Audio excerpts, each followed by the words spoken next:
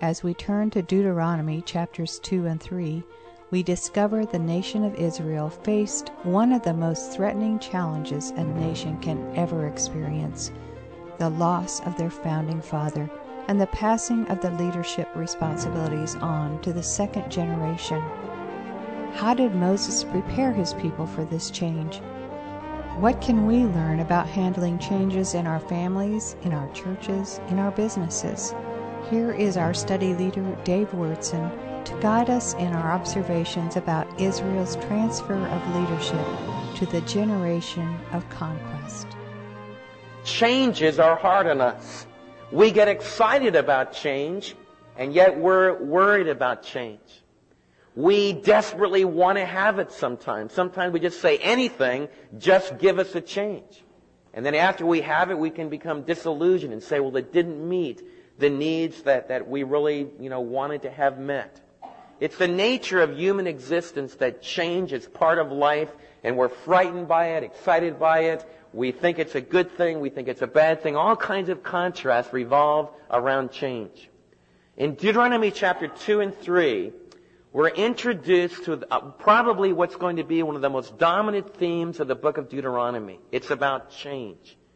It's about a change of leadership. Just like our nation is making a change from the World War II generation to the post-World War II generation, the children of Israel had to make a change from the Exodus generation, the wilderness generation, to the generation that's going to go in and conquer the land.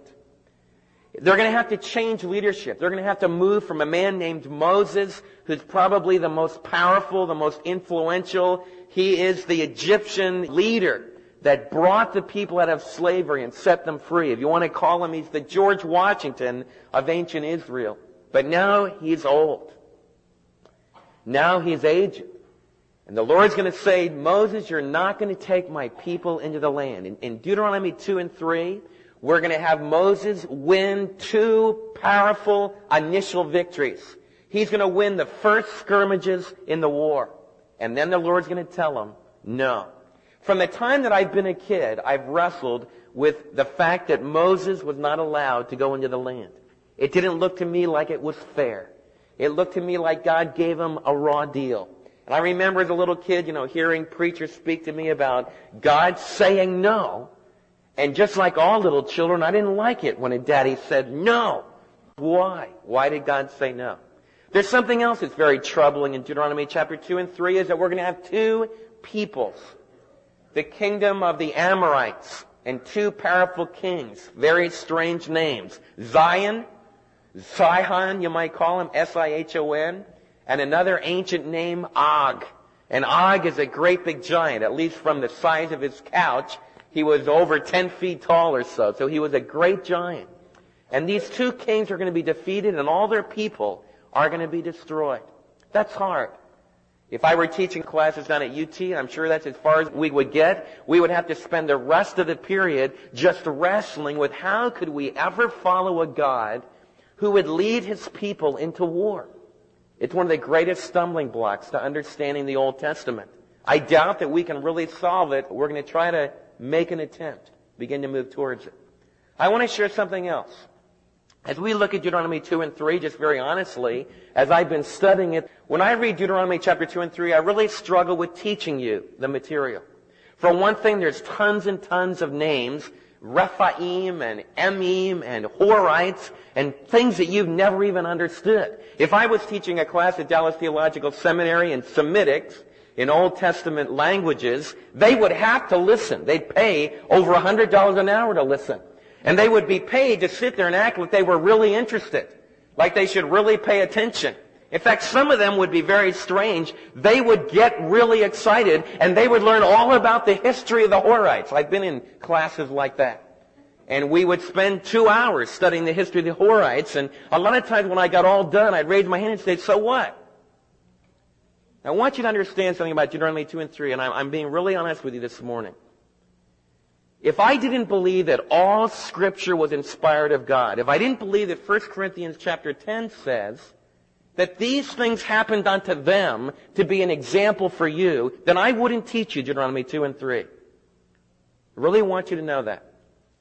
There's probably only one time during your week where all of you, young and old alike, gather together as a family and you can really think deeply about the book of Deuteronomy. If you want to hear a good sales pitch, Zig Ziglar can play a cassette to you in your car and it will touch your life and motivate you to sell. But Zig is not going to teach you Deuteronomy 2 and 3. And I want you to really understand where we're coming from, because Deuteronomy is a hard book. And yet, we are raising a generation, and maybe you're one of them, that doesn't know Deuteronomy 2 and 3. And I know that it's hard. But I also know that almost everything in life, whether it's chemistry or whether it's economics, whether it's computer science, whatever it might be, in any field that you study, there's going to come a time when it's hard, when you don't understand, when you think that maybe it's just boring. And if you're going to find the truth, you all that want to become chemists, if you're going to become chemists, you're going to have to be willing to keep thinking and keep trying to understand when you don't understand anything. And amazingly enough, if you discipline yourself, you'll learn. The incredible thing about Deuteronomy 2 and 3 is that God has chosen in the midst of this obscure ancient passage to reveal a lot about himself. The very first thing that he tells us is that he is very concerned about unbelief. As we open the pages of Deuteronomy chapter 2 and 3, we're introduced to a generation who wasted their entire life. I wish I didn't have to say that, but this generation wasted an entire 40 years of their existence. They wandered around. They never went anywhere. They never went into the land of promise. All they did was live their life, and God provided for their needs, gave them manna from heaven, made sure their clothes didn't wear out, but they never got anywhere. They never walked one step into the promised land. And we begin to learn about them in Deuteronomy 2, verse 1. It says, "Then we turned back. We set out towards the desert along the route to the Red Sea, as the Lord had directed me. For a long time we made our way around the hill country of Mount Seir." And you get the picture, even as you read those verses, you get this picture of this people that's kind of wandering around and they're circling and they're just going through this desert wilderness. A lot of their circular routine is just to kind of do spirals around Kadesh Barnea, which is where they had their challenge of faith and they blew it. Because there's water there, there's a beautiful oasis there. But now we begin to sense a change in the passage. "Then the Lord said to me," verse 2, "You have made your way around this hill country of Mount Seir long enough. Now turn north." I know that's hard for us as Texans, but understand he's not saying to turn north to New York or to go north to the land of the Yankees. He's saying, but for an Israelite, to turn north is strategic. Because guess what is in the north? Tell me. In the north is the what? The promised land. That's right. So for these people, and you need to feel it, when the command of God came, stop wandering around, turn north. There's power in those words.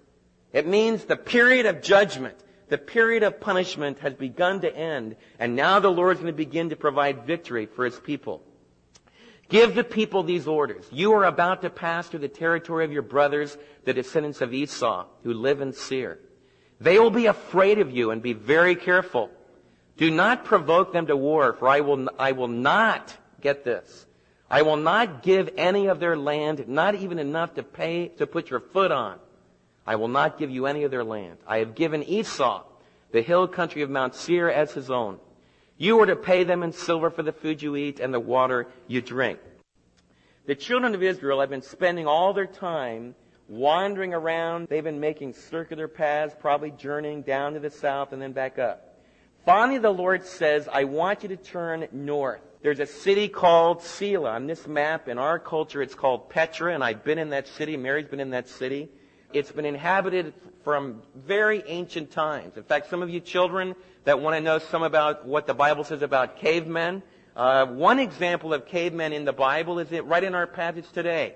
The people that settled ancient Selah lived in caves. Their names were the Horites. In fact, in Hebrew, Horite means kind of to dig out your dwelling place from the ground. So the Edomites, the children of Esau, came into Mount Seir, this mountainous land. They came to Petra. They conquered the Horites, and they threw them out. Because in the book of Genesis, God told, and you might remember, who was Esau? He's the son of Isaac. That's right. Remember, Isaac had Esau and Jacob.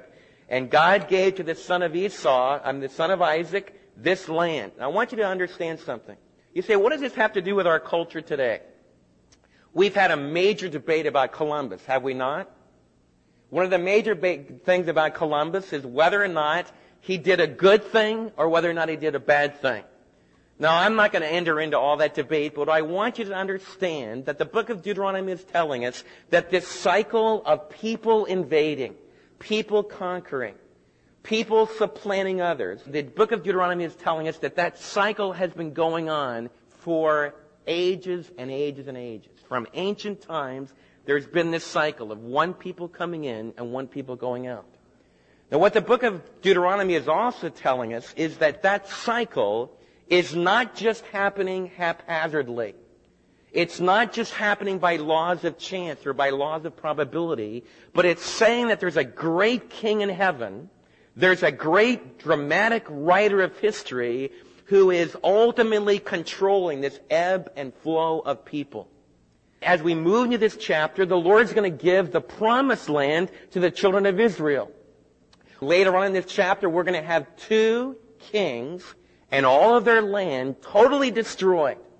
And you can say, well, that's just arbitrary. That's very mean for God to do that.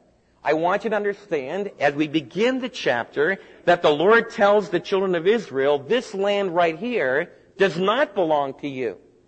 Do not attack. It's not yours. And it tells us something. The Lord of history is not just arbitrarily mowing people down. He's not just immorally and without any sense of justice, just destroying people. The children of Edom, the children of Esau, control this land, and the Lord tells them, this land belongs to you. And it belongs to the children of Esau. Israel, you walk along here, and you stay far away from their land. You let them give you food, but you pay for it. You let them give you drink, but you pay for it. So they go up what's called the King's Highway, up through the land of Edom, and they do not take any of that land. Earlier in their history, they had good reason to attack Edom because 40 years earlier, or 38 years earlier, they tried to cross through Edom, and Edom would not allow them to even step foot in their land at all. Edom was very hostile towards these wandering tribes in the wilderness. So Israel had good reason to attack Edom, but they did not. Why not? Because God said, no, that doesn't belong to you. They came north a little bit further, and they were bordering this other land called the land of Moab. Again, the Lord said no in this chapter. He said, children of Israel, that is the land of Lot. And I want to share something with you. Moab was the incestuous result of the union of Lot with his daughter. Now you would think, well, God's not going to bless that. I mean, that's a horrible thing. Remember when we had Sodom and Gomorrah destroyed here at the south of the Dead Sea? Right in this area, very same kind of land that we're dealing with today. Sodom and Gomorrah was the ancient city there.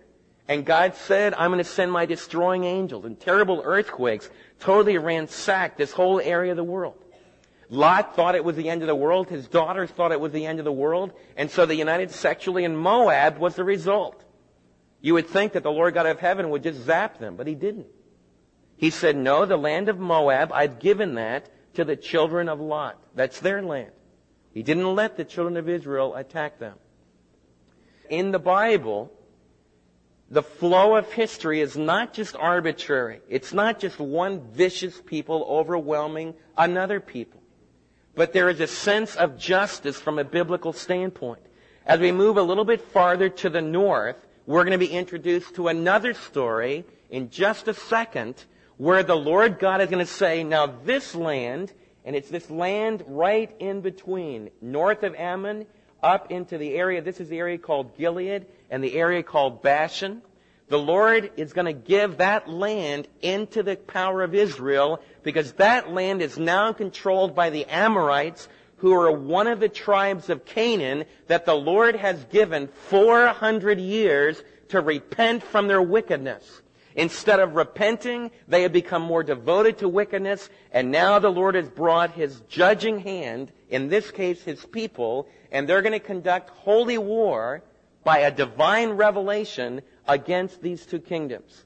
But I want to pick up something else before we do that. Look back at Deuteronomy chapter 2 and 3. It says that the Lord God, in verse 6 of chapter 2, it says, "You are to pay them in silver for the food you eat and the water you drink." And that reminds you of the point that I just made, that as they go around the land of Edom and the land of Moab, they're to pay all their bills.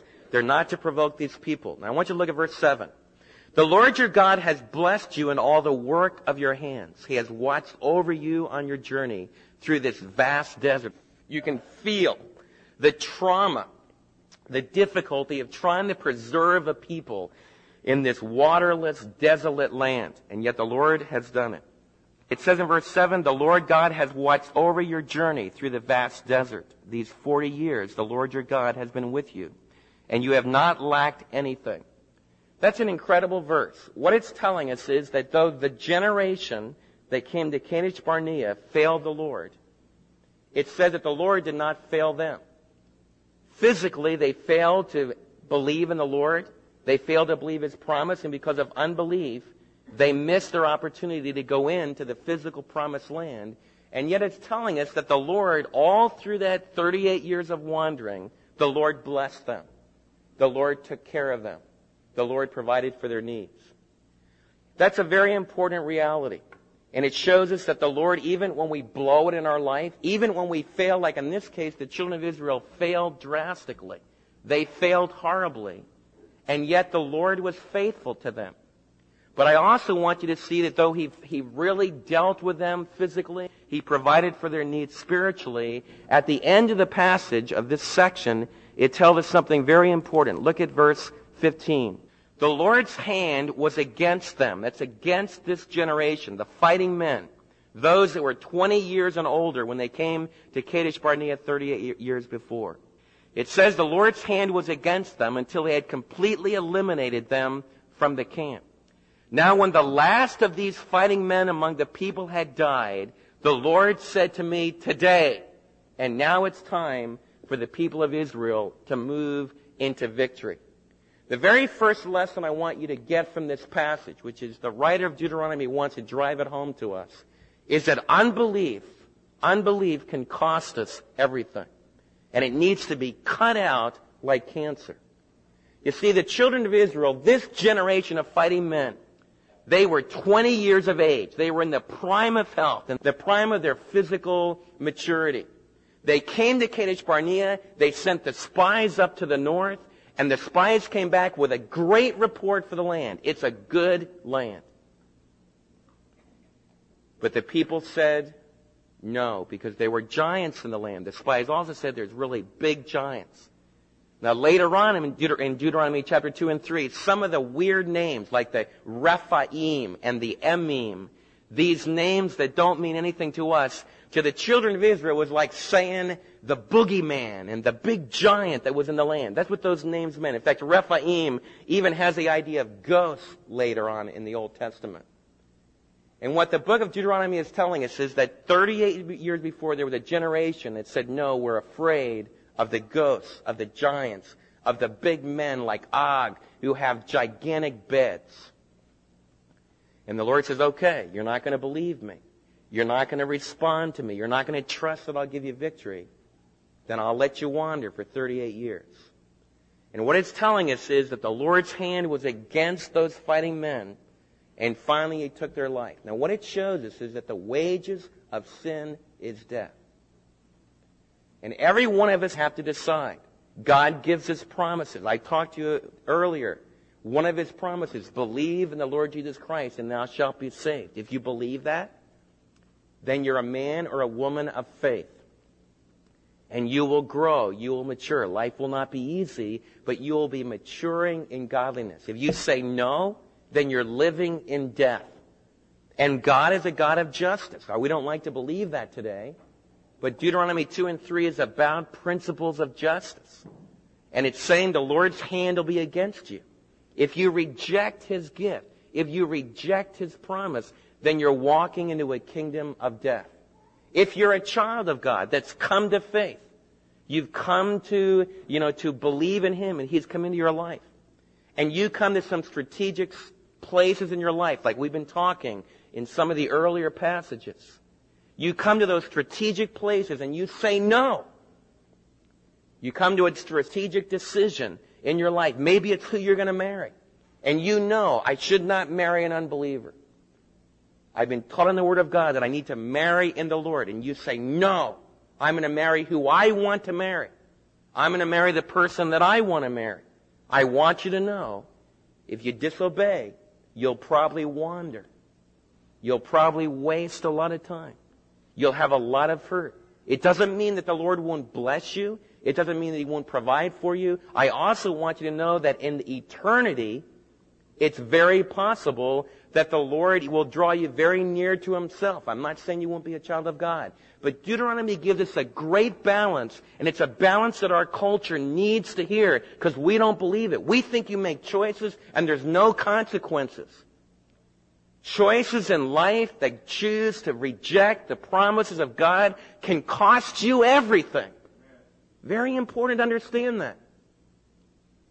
I want you to learn. That's why Paul says we need to know these passages. The hand of the Lord was heavy against the generation, the fighting generation. Why? Because when they were 20, they said, no, we don't believe.